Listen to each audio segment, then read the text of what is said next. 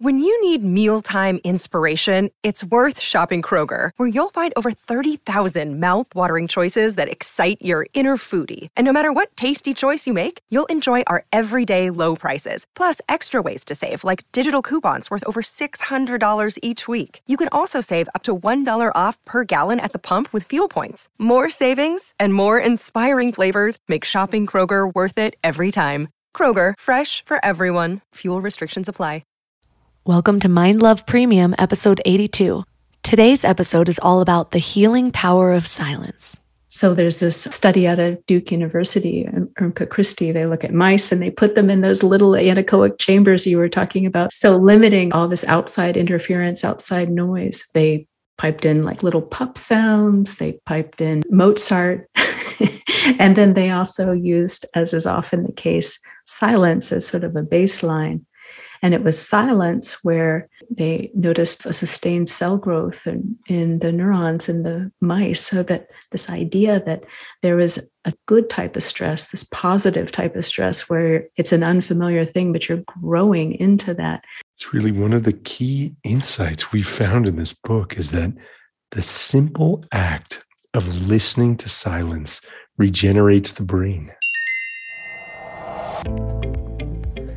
If you're new to Mind Love, welcome. I'm so glad you're here. And here's your personal reminder to tap that little subscribe button. That way, you'll get reminders to give your mind a little love when new episodes release. And if you love the show, consider leaving a 5-star review. These help me entice all the amazing guests that you hear on the show. How often do you sit in silence? In the world that we live in, silence is pretty hard to come by. For the first time in history, we actually have little personal devices that go everywhere we do, so we can be reached through phone call, email, text message, social notifications. And when those aren't dinging for our attention, most of us have a compulsive habit of picking up those phones and finding something else that needs our attention.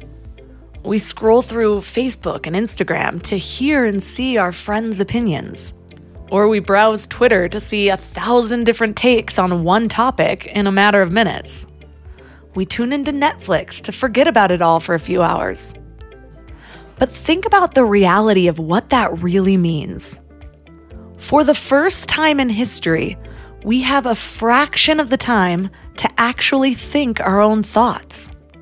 Have you ever closed a social app and for the next 15 minutes or so, you can just hear the last 3 things you read almost ringing in your mind, just repeating as though the phrase is bouncing from wall to wall in your brain? It happens to me almost every time, which I think is my mind's way of saying, hey, look at the effect this is having. This person's opinion is practically searing into your subconscious. If we don't allow ourselves the silence, how do we really even know what we think? How do we know what our own opinion actually is versus whatever we automatically just start regurgitating from the sources of information we dwell in? I often hear people say that they don't like being alone with their thoughts. I actually used to say that in my early 20s. It felt kind of scary in there. I've noticed it's actually become a pretty common thing for people to say. And I think I might notice it more because it's become a sort of trigger of compassion for me, because I remember what it felt like to feel that way. But now, in the silence, alone with my thoughts, has become one of my favorite places to be. In that silence is where my thoughts untangle. In the silence is where I found my voice. In that silence is where I started to form a relationship with myself. Some of the greatest minds in history have revered the silence. Lao Tzu said, silence is a source of great strength. Charles de Gaulle said, silence is the ultimate weapon of power. Euripides said, silence is true wisdom's best reply. And Benjamin Disraeli said that silence is the mother of truth. I believe there's a time and a place for silence. There's a time to speak, and there's a time to be still and listen. Leonardo da Vinci said that nothing strengthens authority so much as silence. And I think we all have our own personal idea of what that means and when recently it has applied. So yeah, on the flip side, there are times when speaking up is a moral obligation. But even in those times, the part of you that screams, "Speak up, this isn't fair, this isn't right," that's the part of you that strengthens when you have more time to yourself in the silence. The ability to discern your inner voice between your programming comes from spending time alone without all the noise, without everyone's opinions, without the news or your friends telling you what and who to care about. It's in the silence that we find ourselves. And if the silence can help you know yourself better, what other treasure does it hold? Well, that's what we're talking about today, the golden power of silence. And our guests are Justin Zorn and Lee Mars. Justin Zorn is an author and policymaker who served as both a strategist and a meditation teacher in the U.S. Congress. And Lee Mars is a leadership coach and collaboration consultant, specializing in work with scientists, engineers, and creatives. So 3 key things we will learn are the science of why the silence is essential for our bodies and minds, why virtually all the world's spiritual traditions honor silence as a path to truth, and practical approaches to finding little moments of silence, as well as deeper immersion. We're all here just trying to live our best lives, right? And while you're here listening to a podcast, you might feel like you're on the right track, but then you visit family, or you have a work deadline, or something unexpected comes up, and you're all stressed out, and it feels like all the work is out the window. That's why it's so important to consciously curate what you can control, like who you surround yourself with, what you watch, what you listen to. So I'm going to add another podcast to your toolbox, The Dr. John Deloney Show. He has a PhD in counseling and has been sitting with hurting people for 20 years. He shares practical advice for everything from how to connect with people, how to face depression, overcome anxiety, and learn just what it means to be well. But what's really cool about his show is you can even leave a voicemail or send an email, and he'll address your topic or question about mental or emotional help on the show. So no matter what you're going through, the Dr. John Deloney Show is here for you. Listen to the Dr. John Deloney Show wherever you get your podcasts, or follow the link on the website.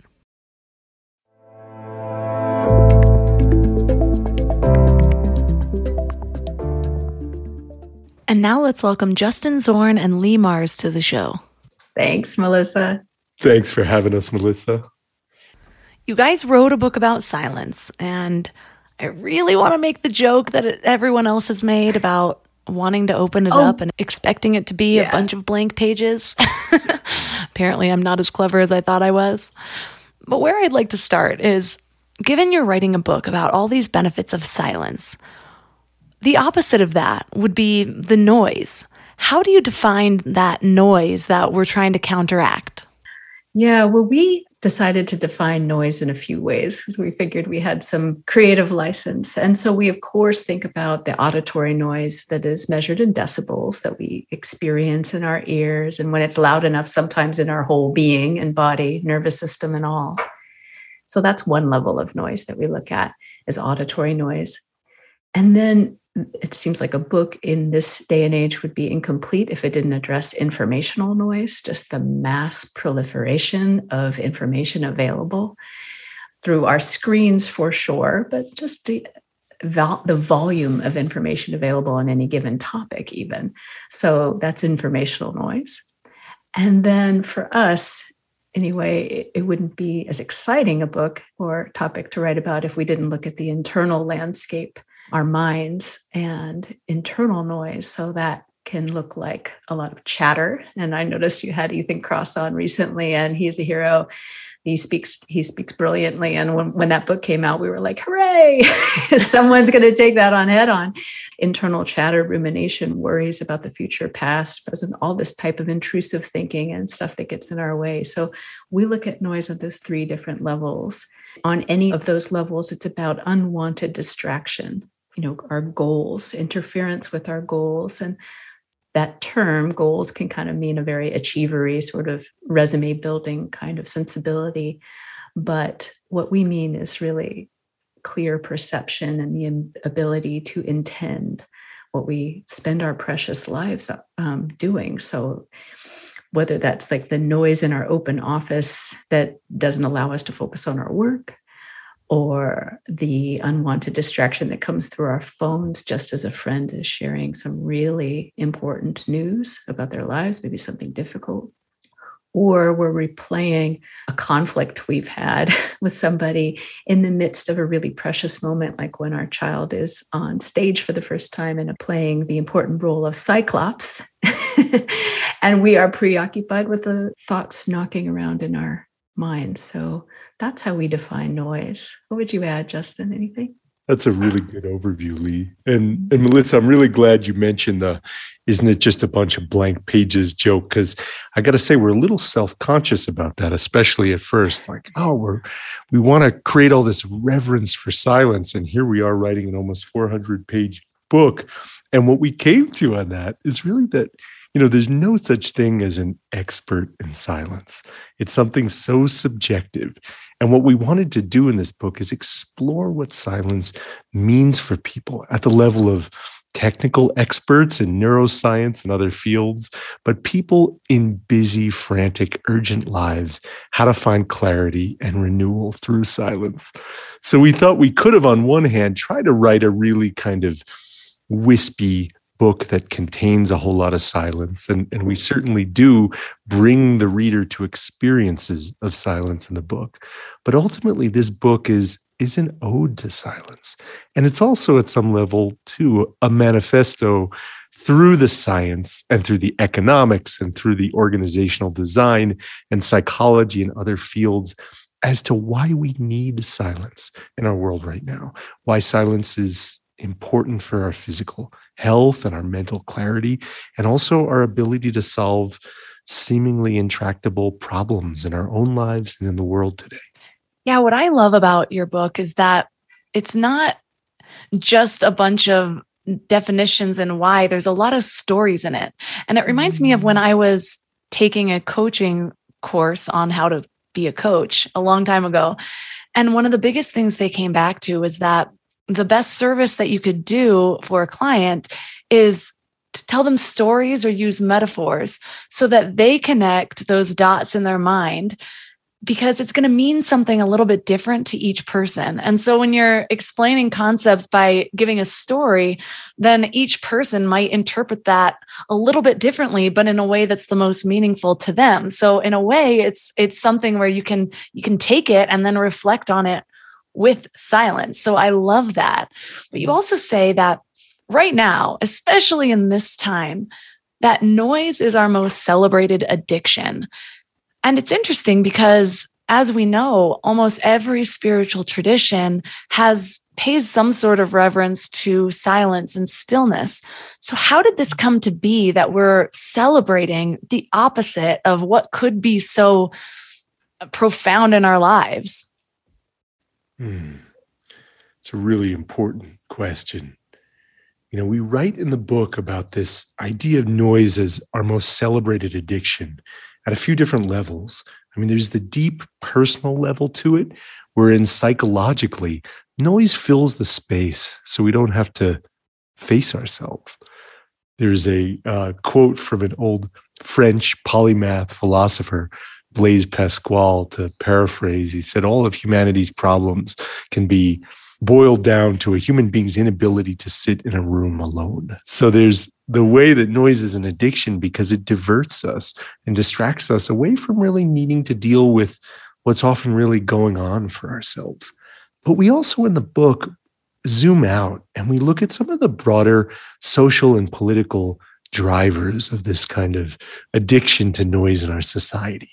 We talk a lot about how we tend to measure progress as whole countries and societies.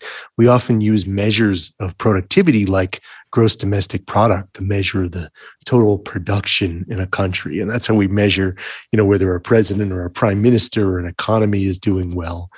But, GDP goes up if you chop down a forest and sell the wood at Home Depot, but it doesn't count the value of the forest that's left intact. And likewise, GDP goes up if you chop up human attention and monetize it and you turn it into eyeballs on an advertisement on Facebook. But there's no value within GDP in our kind of foremost metrics of societal progress. There's no measure that we assign to pristine human attention. So that time immersed in nature, or that time of uninterrupted, focused playtime with your kids, or the time in a flow state playing basketball with your friends. Any of these experiences that can't be monetized doesn't count as a plus according to our measurements. So in this book, we talk about, at a personal level, the importance of appreciating silence, the importance of appreciating this pristine attention for our own well-being, but also the importance at a societal level, at a systemic level, of valuing the silence. You posed a question that was one of those that I actually put the book down and sat in stillness kind of thinking about. You said, if everything is vibration and that's the nature of reality, can anything be perfectly still? Is there even such a thing as silence? And I'm curious, what conclusion did you come to from that? We came to the conclusion that in a literal sense, perhaps not. And we're not the ones to really answer that anyway. There are definitely some people who'd be great at that, whether they find some pocket of silence way out in space, or, sound engineers and folks like that would, I'm sure, have a great time taking that on a long ride. And we did think a lot about it. It seemed important. And then we sort of let that go, because whether or not that's true, there's absolutely, without question, the experience of silence. It's one we've lived. It's one you've lived. It's one that's actually innate to being human. It's one that we'll recognize if we give ourselves the time and space to do so. We like to talk about this book as a way in which we get to remember silence. And the reader gets to remember something they already know. It's a very coach-like stance on this, like, you know your way. Just give yourself a little space to find it.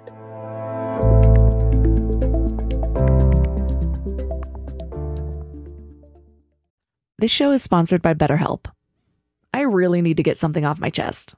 Being a mom of a 3-year-old boy is really freaking hard, and sometimes it has me questioning my sanity. But then he'll grab my face and call me his sweet little mama. Yes, that's a real thing he says. And it will all melt away until I break his banana. I thought I was done with emotionally abusive relationships, but nope. We all carry around stressors, big and small. And when we keep them all bottled up, it can start to affect us negatively. Therapy is a safe space to get things off your chest and to figure out how to work through whatever's weighing you down. For me, just talking things through is hugely helpful, but it's so hard finding friends and family that are unbiased or non-judgmental. And therapy isn't just about dealing with major trauma, It's about learning healthy coping mechanisms, setting boundaries, becoming the best version of yourself. And BetterHelp makes it super convenient too. Everything's done online so you can fit therapy sessions around your schedule. Get it off your chest with BetterHelp. Visit betterhelp.com/mindlove today and get 10% off your first month. That's BetterHelp, HELP.com/mindlove.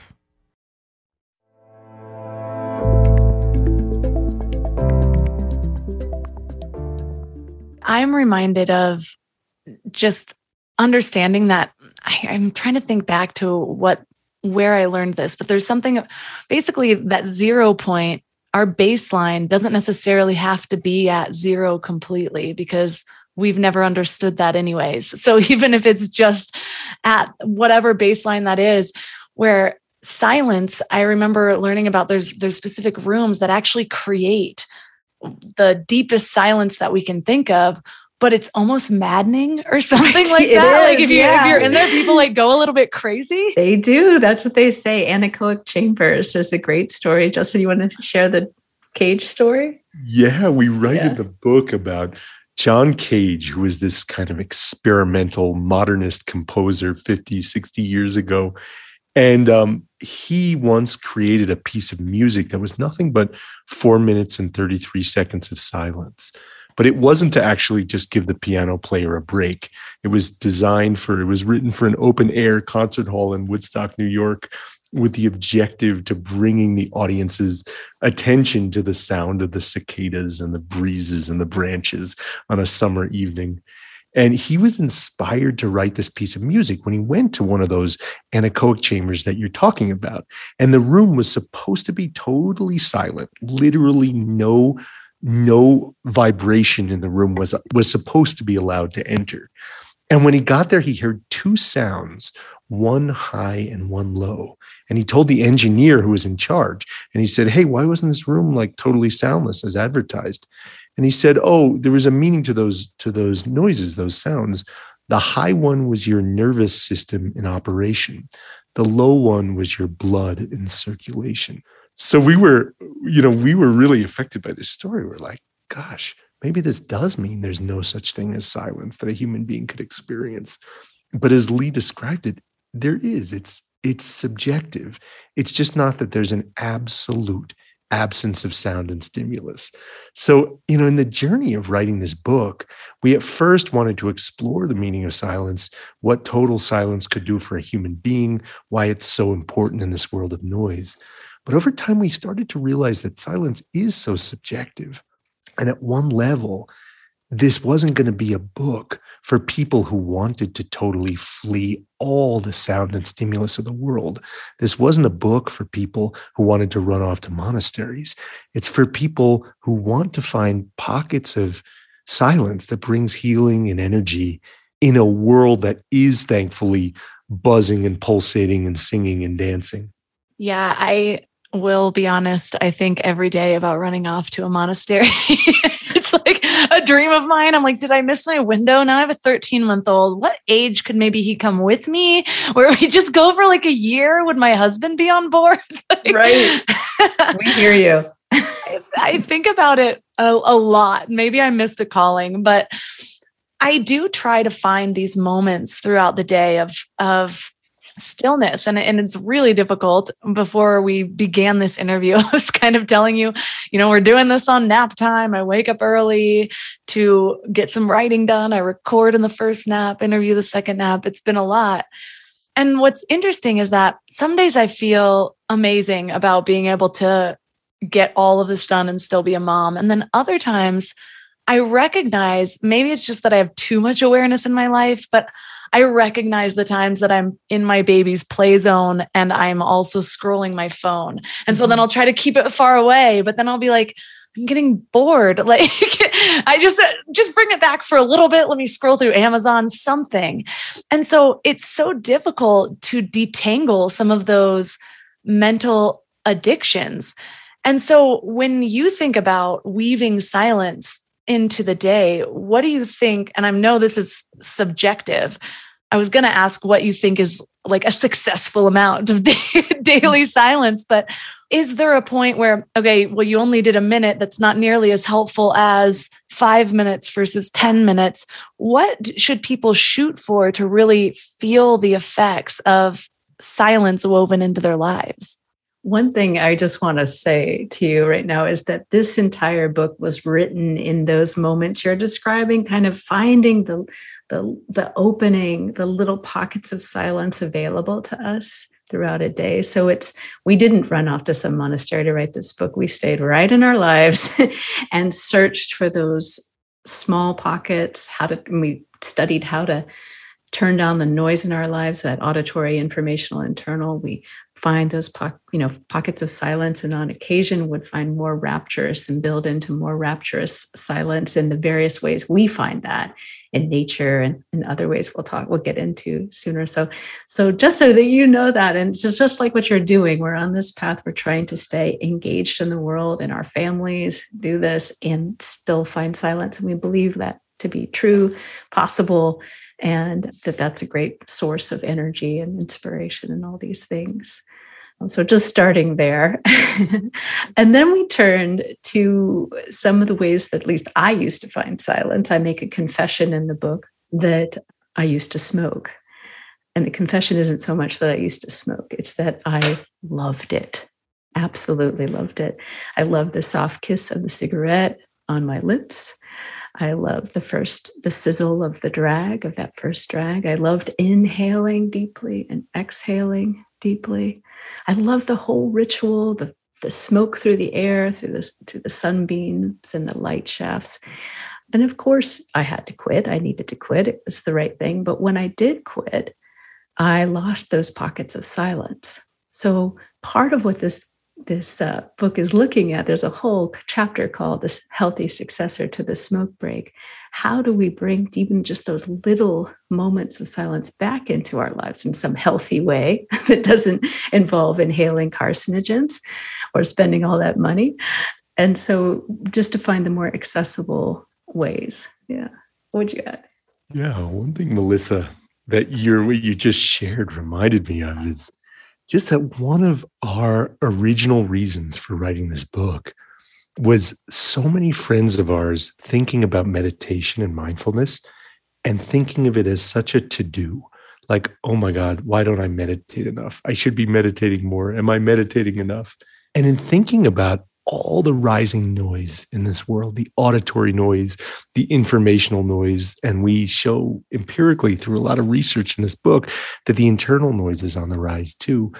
We need strategies that people are actually going to employ, that people are actually going to use, and strategies that are fun, where people aren't asking themselves, oh my God, am I doing it right? Because silence is intuitive for people. Everyone in their own way knows what silence feels like. So as we explore these different strategies in the book, like Lee just mentioned, our healthy successors to the smoke break, we look at really simple approaches like the practice of just listening.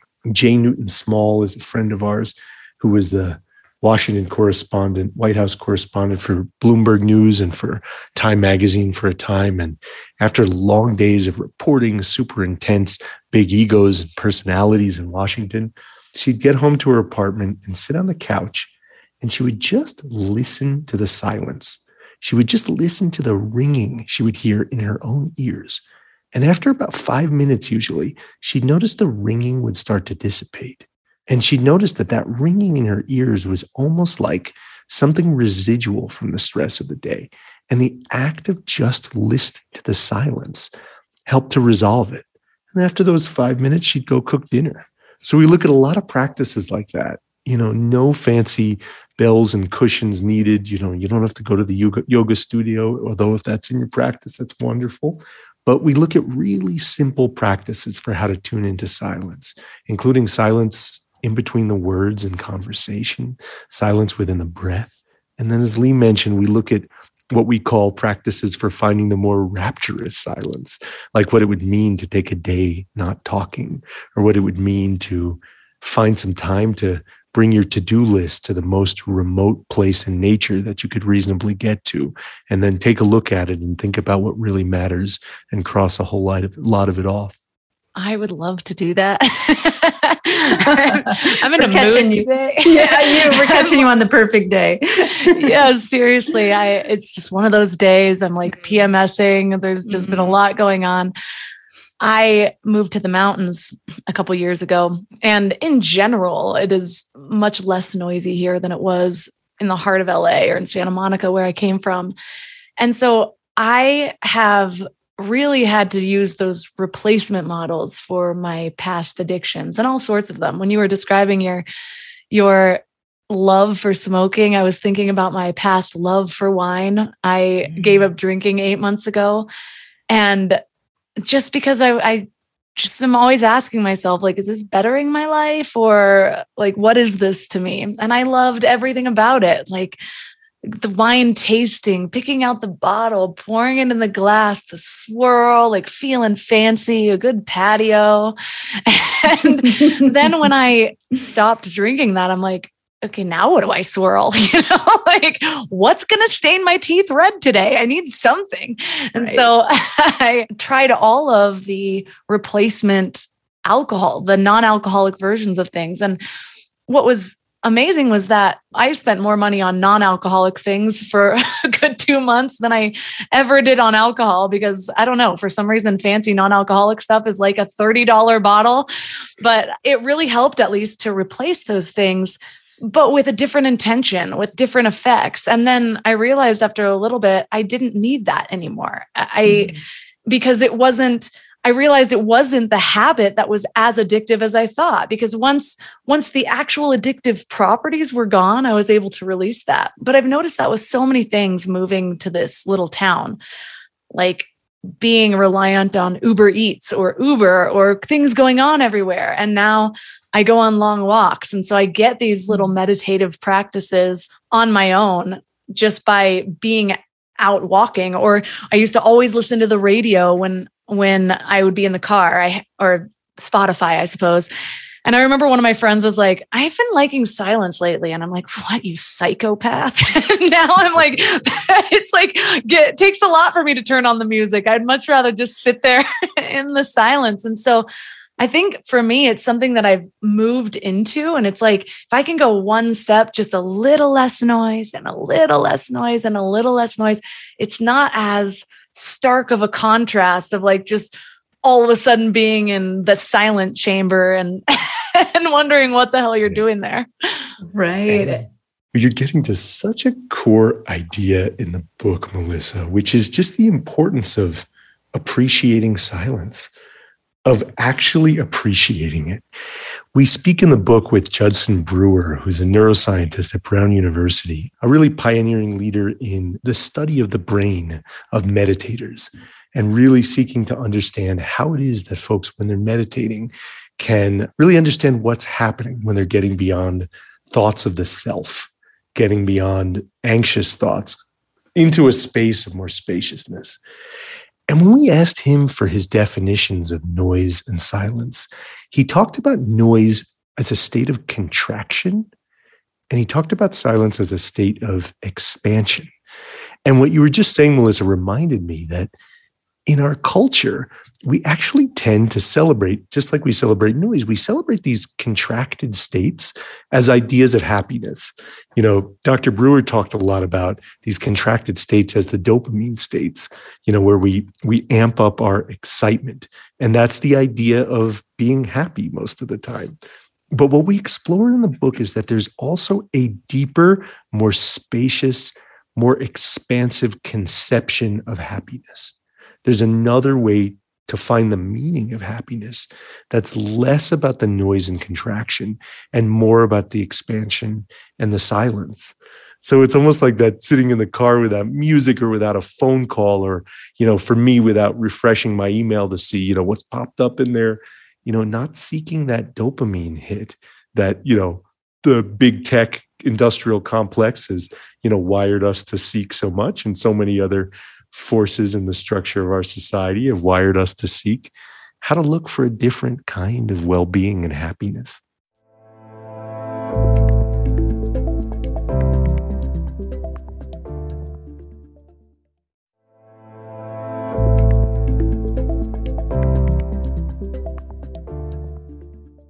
So when we're looking for a new kind of well-being and happiness that goes against seemingly everything that we're taught by society is valuable.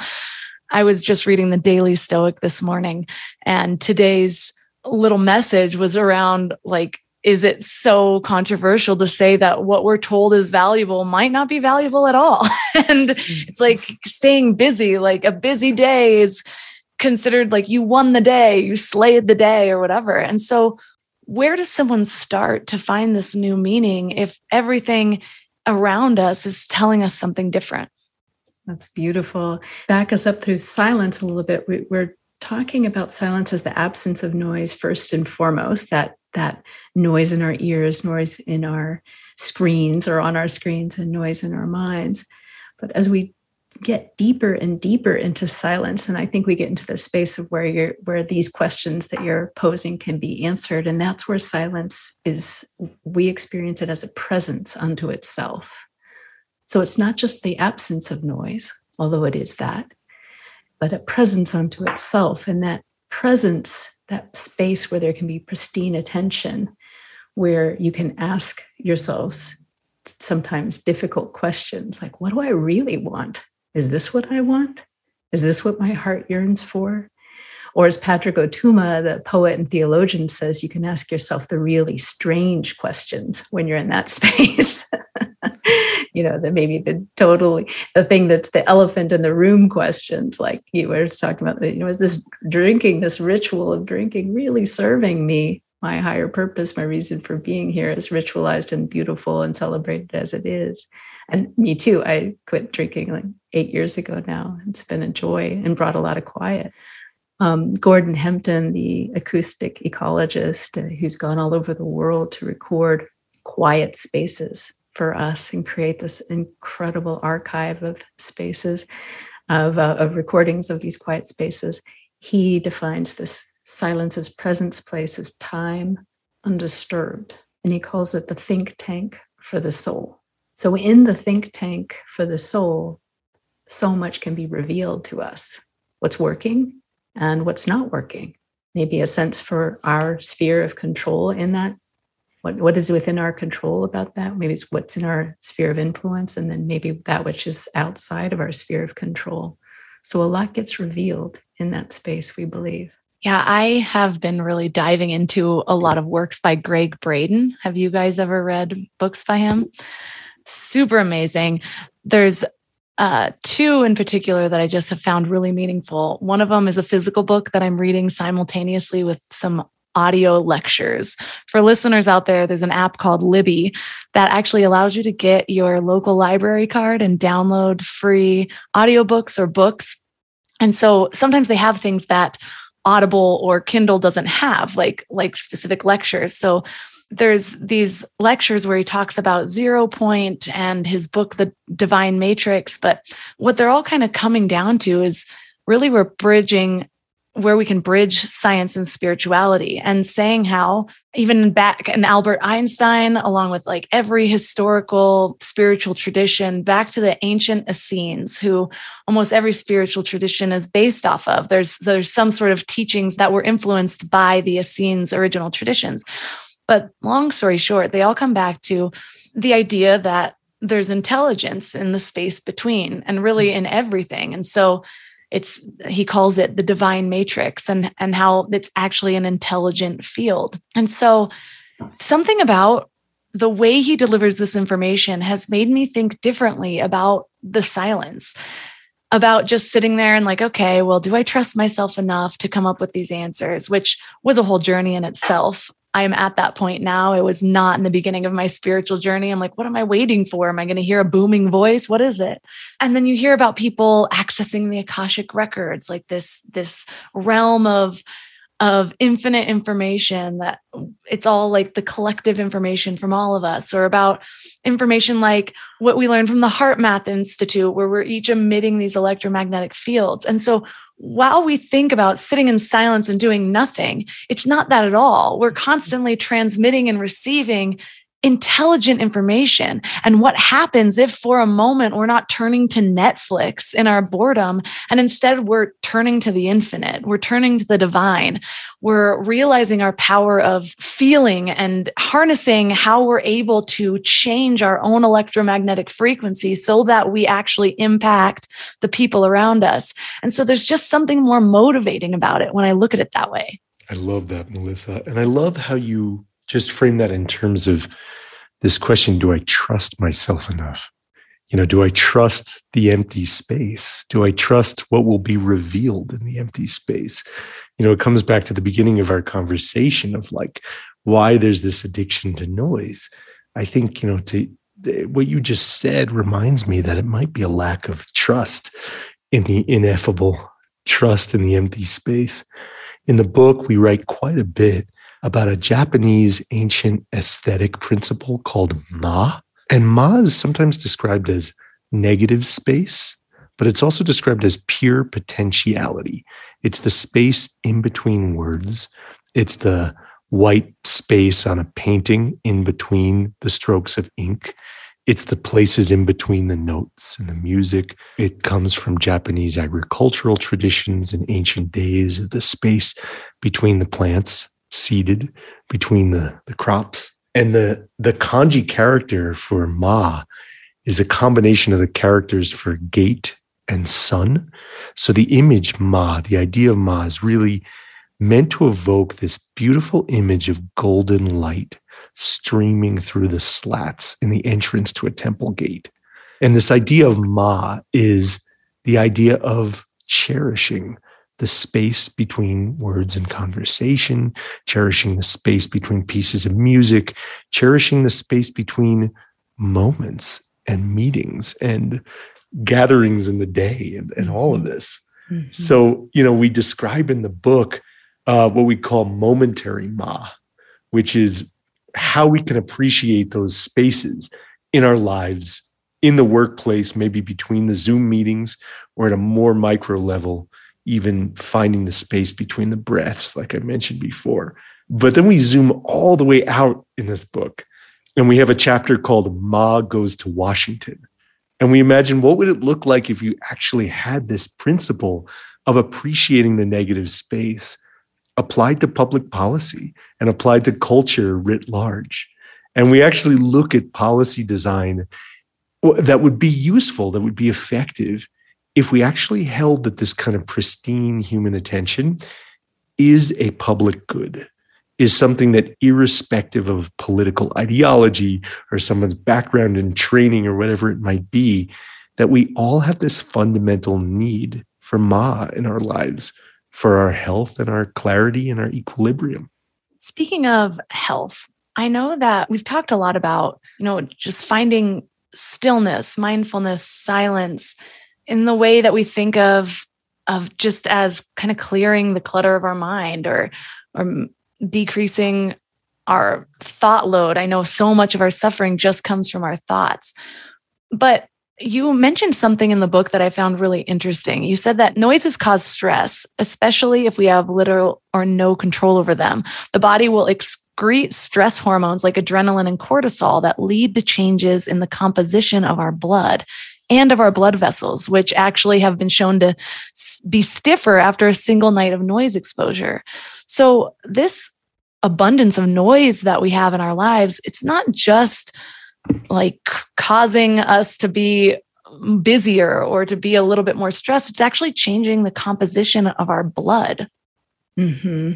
Yeah. And one of the things that we love about this is we call this chapter that you're pointing us towards Florence Nightingale would be pissed, because this has been known for some time. And here she is 150 years ago. She was speaking about the problems with noise, not just on that physiological level, but also when, say, a person's case was being discussed just out of earshot, so just out of intelligibility. So she's actually talking about that internal noise and the distress there, as well as the concern with the physical body and the ability to heal.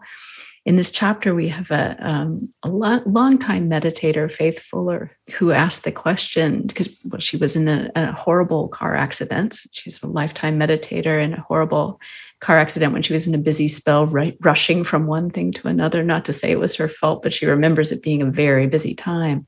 And she sustained a really severe brain injury. And we spoke with her about that. And one of the questions she was really interested in is the biological basis for the power of silence to heal, because that's what she found, is that silence was one of those primary healers in her recovery. She was in the ICU and they kept the lights dim. They kept their voices to a whisper. They limited, and it wasn't hard at first at all, her, access to technology or smartphone. But as she came online more, she got a little kind of grabby for, well, maybe I should see about that trip to Europe I had planned, or she noticed the noise in her brain come online in that habitual type of way. And again, being that experienced meditator, she tracked all of it. Like initially the accident was so severe that all there was quiet. All there was this like cottony wool wrapped around kind of place of healing. But as she got better, the noise in her mind got louder. And so she takes us through that journey in such a clear way. And yeah, we look at that and then what happens, why is it that silence is so healing? What is it that might be happening in the brain? So there's this study out of Duke University, Irmgard Christie. They look at mice and they put them in those little anechoic chambers you were talking about that John Cage was in. Imagine a tiny one with mice inside. So limiting all this outside interference, outside noise. and putting them in. They piped in like little pup sounds. They piped in Mozart. And then they also used, as is often the case, silence as sort of a baseline. And it was silence where they noticed a growth, a sustained cell growth in the neurons in the mice. So that this idea that there was a type of, well, actually, Irmke Christie surmised that might be because of the stress, but a good type of stress, this positive type of stress where it's an unfamiliar thing, but you're growing into that space of silence. And we just found that to be an incredible place of inquiry to what if, to look into. It's really one of the key insights we found in this book is that the simple act of listening to silence regenerates the brain. What's interesting to me is that there's so many different modes of finding this stillness. Like you can be deep in meditation in the middle of the forest. You can be in this chamber. You can be just actively listening to the ringing in your ears. And none of them are, well, other than the chamber, none of them are true silence, as you said, but it's a break from the normal that we're usually doing. And another thing that you guys brought up that I found really interesting is that there's something active about listening to nothing. It's not just zoning out. It's a positive sort of exertion. Yeah, absolutely. Yeah, we talk about Pythagoras, who's an ancient Greek philosopher who, for some people, evokes feelings of terror from middle school math class of having to remember the theorem for figuring out the long side of a right triangle. But we discovered in our research all of this that Pythagoras brought us in math and science. And, he was this brilliant philosopher and the leader of this really extraordinary mystery school of different scholars and contemplatives in ancient Greece. And he told his students to let your quiet mind listen and absorb the silence. That was his message to his students about how to find wisdom. And it's a little extreme, but he made his inner circle of students thousands of years ago actually sit for 5 years alone in silence if they wanted to be a member of his inner circle. So we explore in the book, obviously, we're not asking anybody to do that. Again, this is not a book for monastics, but we ask our readers in the book to join us in a kind of thought experiment, or really more of a feeling experiment of what would that be like? How would that change the architecture of your mind if you were to spend 5 years in silence? Again, we're not recommending anyone do it. But what we notice as we do this kind of feeling experiment is that we notice that the little things in our lives that we think are really important aren't. And the mind tunes toward truth. Yeah, it's like, who would you be without the noise? Is such an interesting question. How much of you is just so much of us is an amalgamation of just everything going on around us.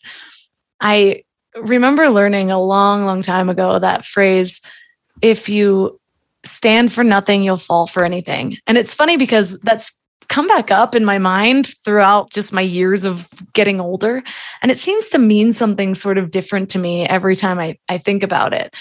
And one of the things why it keeps coming up now is that I have realized that the more time I spend in silence, the more I actually connect with who I am versus who I'm told to be, or who I see other people being, or what I'm told to value, what I'm told is important or urgent, or the next cool thing. And you don't even realize that you're chasing certain things until you have a moment to yourself, a long enough moment to actually start asking yourself these questions and see what comes up. And I will say in the very beginning, it tends to be a lot of the regurgitated information that you've heard over and over again. The more that you do it, it's like, is that really true? And the more you challenge those thoughts, then you can come to your own baseline of like, oh, this is where I'm starting. So I can imagine 5 years without any of that noise. I don't know why I'm like really wanting to go move to like be a monk in India this week. This is my primary goal. So if this episode doesn't air and I disappear, tell my husband where to find me. Absolutely. Tell him. It'll be broadcast. But it is important to think about the fact that every spiritual tradition does come back to honoring silence as a path towards truth. And our inner truth that we end up finding, I think, is also a part of this universal truth that gets lost in the busyness of our day-to-day. And like we talked about, the evolving values of society that really come back to likely capitalism. So I'm wondering, for a busy individual, we touched on it a little bit before, but I'm wondering if you have any practice that a listener can keep in their mind for this week to deepen their practice in honoring that silence. Well, we do look at some of those smaller practices, and we've touched on some, just that, like, keeping these ideas bite-sized at first, that we just listen and tune in. Sometimes it's like stuff just happens to us, right? The car radio. Well, mine used to just get stolen, right? And suddenly, now I've got a silent commute. Wow. And I do remember, like your friend, enjoying it and being like, oh, how interesting. I mean, I didn't love that my window was broken and my stereo's yanked out. But in the end, I was like, well, do I really replace it? Especially if it's just going to be yanked out again. So we call that little gifts of silence. So maybe you find yourself in a long line, or your smartphone is cracked and you can't really use it, or your stereo's been yanked out of your car. What's the gift in that? Can you find the gift and connect with silence in that moment? It's a teacher out of the Netherlands who taught us that. She works with a lot of CEOs who have the fantasy that they're in control of everything. But here is a time, these are the kinds of times when we are reminded, sometimes harshly, that we're not in control all the time. But what she urges them to remember is that is a moment where they can take control and connect to silence and reground and regroup and find their way again. I'm reminded with this question of the man who's really the heart and soul of this book, Jarvis J. Masters, who's someone who's spent 30 years now on death row in San Quentin prison for a crime that the preponderance of the evidence all shows that he didn't commit. And he's been in legal limbo for all these years as his case has worked through all the appeals processes. And in that time, he's become a renowned meditation teacher. And it was such an unlikely thing. And he did it. And he's taken vows with Tibetan lamas and now published 2 books from prison. And he showed us, through visits and through conversations with him on the phone from his cell, that, the noise in prison is crazy. It's like, lo-fi radios playing party beats and sports commentary and people screaming and yelling and trash talk. It's so loud. And as he tells us, it's also this vibration of fear, this angst and uncertainty and state-sanctioned death and violence. And he does the work of finding silence, and to your question, deepening the everyday silence in one of the noisiest places imaginable in terms of the auditory, informational, and internal noise. So he takes us through what's in his sphere of control and what's in his sphere of influence in his everyday life amidst this noise in San Quentin. And sometimes it's really little things, like when there's a big sports game happening and the guys are allowed to watch, he'll take that time, even if he wants to watch, he'll savor that time alone when no one's calling out his name. And he'll take some time and he'll study astronomy, or he'll take some time with Buddhist text or to meditate. But the really interesting part in working with Jarvis and talking to him, over time and writing this book and getting to know him, is that he tells us about how he works to quiet the noise around him by quietening his responses to the noise. He looks at how he's reacting to the noise in his life and how that provokes reactions in his own consciousness. And he tells us about how when he focuses his compassion on other people, he finds that things quiet down. We asked him, what's the deepest silence you've ever known? Lee, you want to tell that story? Yeah, Jarvis was at first San Quentin, did not have any COVID cases when the pandemic broke out miraculously. And then they started moving some prisoners around inexplicably, and San Quentin became just overrun with COVID. And he and his neighbor were two of the first to get it. And it was a really stressful thing. Of course, there was so much unknown in all of this. And it would actually turn out that his neighbor would be the first to die of COVID. So he spent a lot of time trying to comfort and console his neighbor and through this terrifying experience. He tells us of when the doctors, the physicians were circling around with different medicines, and he remembers being handed a bottle that had all kinds of side effects listed. Pains in the here and like numbness and this. Then he was reading this really closely and thinking, what is this? What is this medicine now? What is this curing me of? And what is it going to give me? And then he said to himself, this medicine's going to kill me. And as he thought about that, this voice came in that said, it's not about you right now. Now, Jarvis has a deep practice of compassion and, rooted in the Tibetan Buddhist practice. And he was immediately aware of all the people in that moment all over the globe with COVID, the mothers helping their sick children, not knowing how serious this was, people with pre-existing conditions he didn't have that many of, all the suffering that was going on that he was now suddenly connected to. And that awareness quieted him, his ability to be with the compassion and with the severity of that situation, but not have it be all about him, not have it be all, his inner worries and concerns, quieted him. And so we were surprised that when we asked him, what's the deepest silence you've ever known? That was the story he shared. And so with all of this, Melissa, this excellent question you asked about how to deepen the practice in the day-to-day, it's not always just about how do I schedule time for pockets of silence. That's important. But in all these dozens of interviews with these extraordinary and extraordinarily diverse people in writing this book, we found that the common denominator to all these varieties of deep silence was the absence of thought of the self. Mm-hmm. I'm reminded of this one of the times I did ayahuasca, actually. And the shaman that was guiding us through said, people are going to be making sounds and they're having their own experience. And in a moment, you may want silence and feel like it's pulling you out of it. But ask yourself, maybe this is just what I need. And I think about that a lot. I was just reading a story of somebody who had a guru and they were learning this deep meditation, and their guru told them to actually, when he got to a certain level, meditate on the corner of New York, like the busiest corner in New York, until you find your own silence. And he did, and it took him like months, but then all of a sudden the peace was there. And so there's so often where I'm like, okay, I want my specific meditation pillow with my noise canceling headphones and my eye mask on and the perfect app.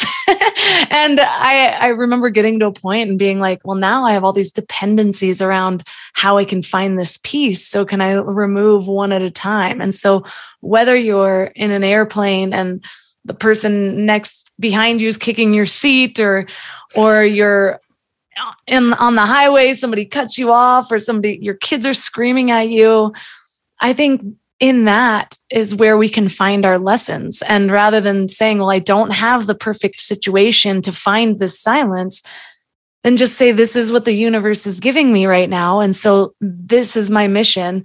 This is where I should try to find my silence. So thank you so much for all of the research that you put into this topic and just kind of drilling it down. It's like we hear about meditation and mindfulness and all that, but I love how just focused this is into just that silence and that stillness that we can all benefit from so much. So for listeners that want to dive deeper, where's the best place for them to connect and to find your book? Well, it's we're being published through HarperCollins here in the United States and Penguin in the UK. So finding our book site there where all kinds of vendors are selling the book is a good place to go. And then the two of us can be found together at AstreaStrategies.com. And we're on LinkedIn, and we're kind of quiet on social media, but if you find us, we'll connect. Perfectly on brand, though. Exactly. That's what we told them. That is what we told them.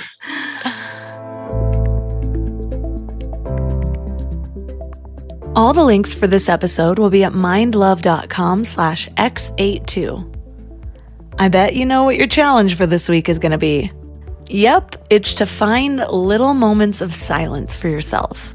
So instead of automatically turning on Spotify in the car or playing a podcast after you listen to this one, of course, try to sit in that silence. And there are a number of ways that you can play in the silence. I'll give you my top 3. The first one is just to let my thoughts untangle. I just sit there and I let my thoughts run wild, see where they take me. One piece of mindfulness that I bring to this practice, if I do it, is that I don't allow myself to ruminate for too long. It's like, yeah, think about all the options, let them untangle, but don't give more power to them than they need to have. That's when you get caught up in worrying, in regret, in what I should have said, and it's not super healthy. There's not a lot of benefit to staying there. So there is some mindfulness in letting your thoughts just run wild. If you notice that you feel negatively, that you're getting yourself worked up or more stressed out, that's when it's time to take a step back and move to another mode of playing in the silence. My second favorite way of playing in the silence is by getting really intentional. Consciously creating my thoughts, allowing myself to daydream and to envision what my perfect life looks like, what my business looks like. It's almost a form of manifesting. But you don't always have to think about manifesting as like somehow creating out of thin air something that you want. I like to use it to manifest how I want to feel, which is actually one of the most powerful ways that you actually manifest in the first place. And so I sit there and I consciously think about people that I love, moments that I love, with an intention to amplify those feelings within my body. And once I get to that place, then thinking about how I want to envision my life, how I want to envision the next move of my business, or how this move is going to turn out, whatever it is. And then the last way is to just hold space as like a meditation. Being an empty vessel for whatever wisdom comes through in that silence. This is generally how people get to the point of channeling. Or it could be a whole other thing that you do in the silence. That's the thing. In the silence, there is enough space to choose what you please. So let me know how it goes. Reach out to me on Instagram at mindlovemelissa, or leave a comment right here on the show notes page at mindlove.com/x82. If you'd love to support Mind Love, the best way to do that is by joining Mind Love Premium, where you get a whole backlog of over 50 exclusive premium episodes not available anywhere else. You also get an ad-free listening experience, as well as early release sometimes when I have my shit together, and other bonuses. Sometimes you'll notice parts of interviews are left for the premium members. So that's at mindlove.com/premium. You can also support one of my amazing sponsors or leave a 5-star review on Apple Podcasts and Spotify. And if you do, I just might read your review on the show. And that's all for today. So thanks for giving your mind a little love today, and I'll see you next time.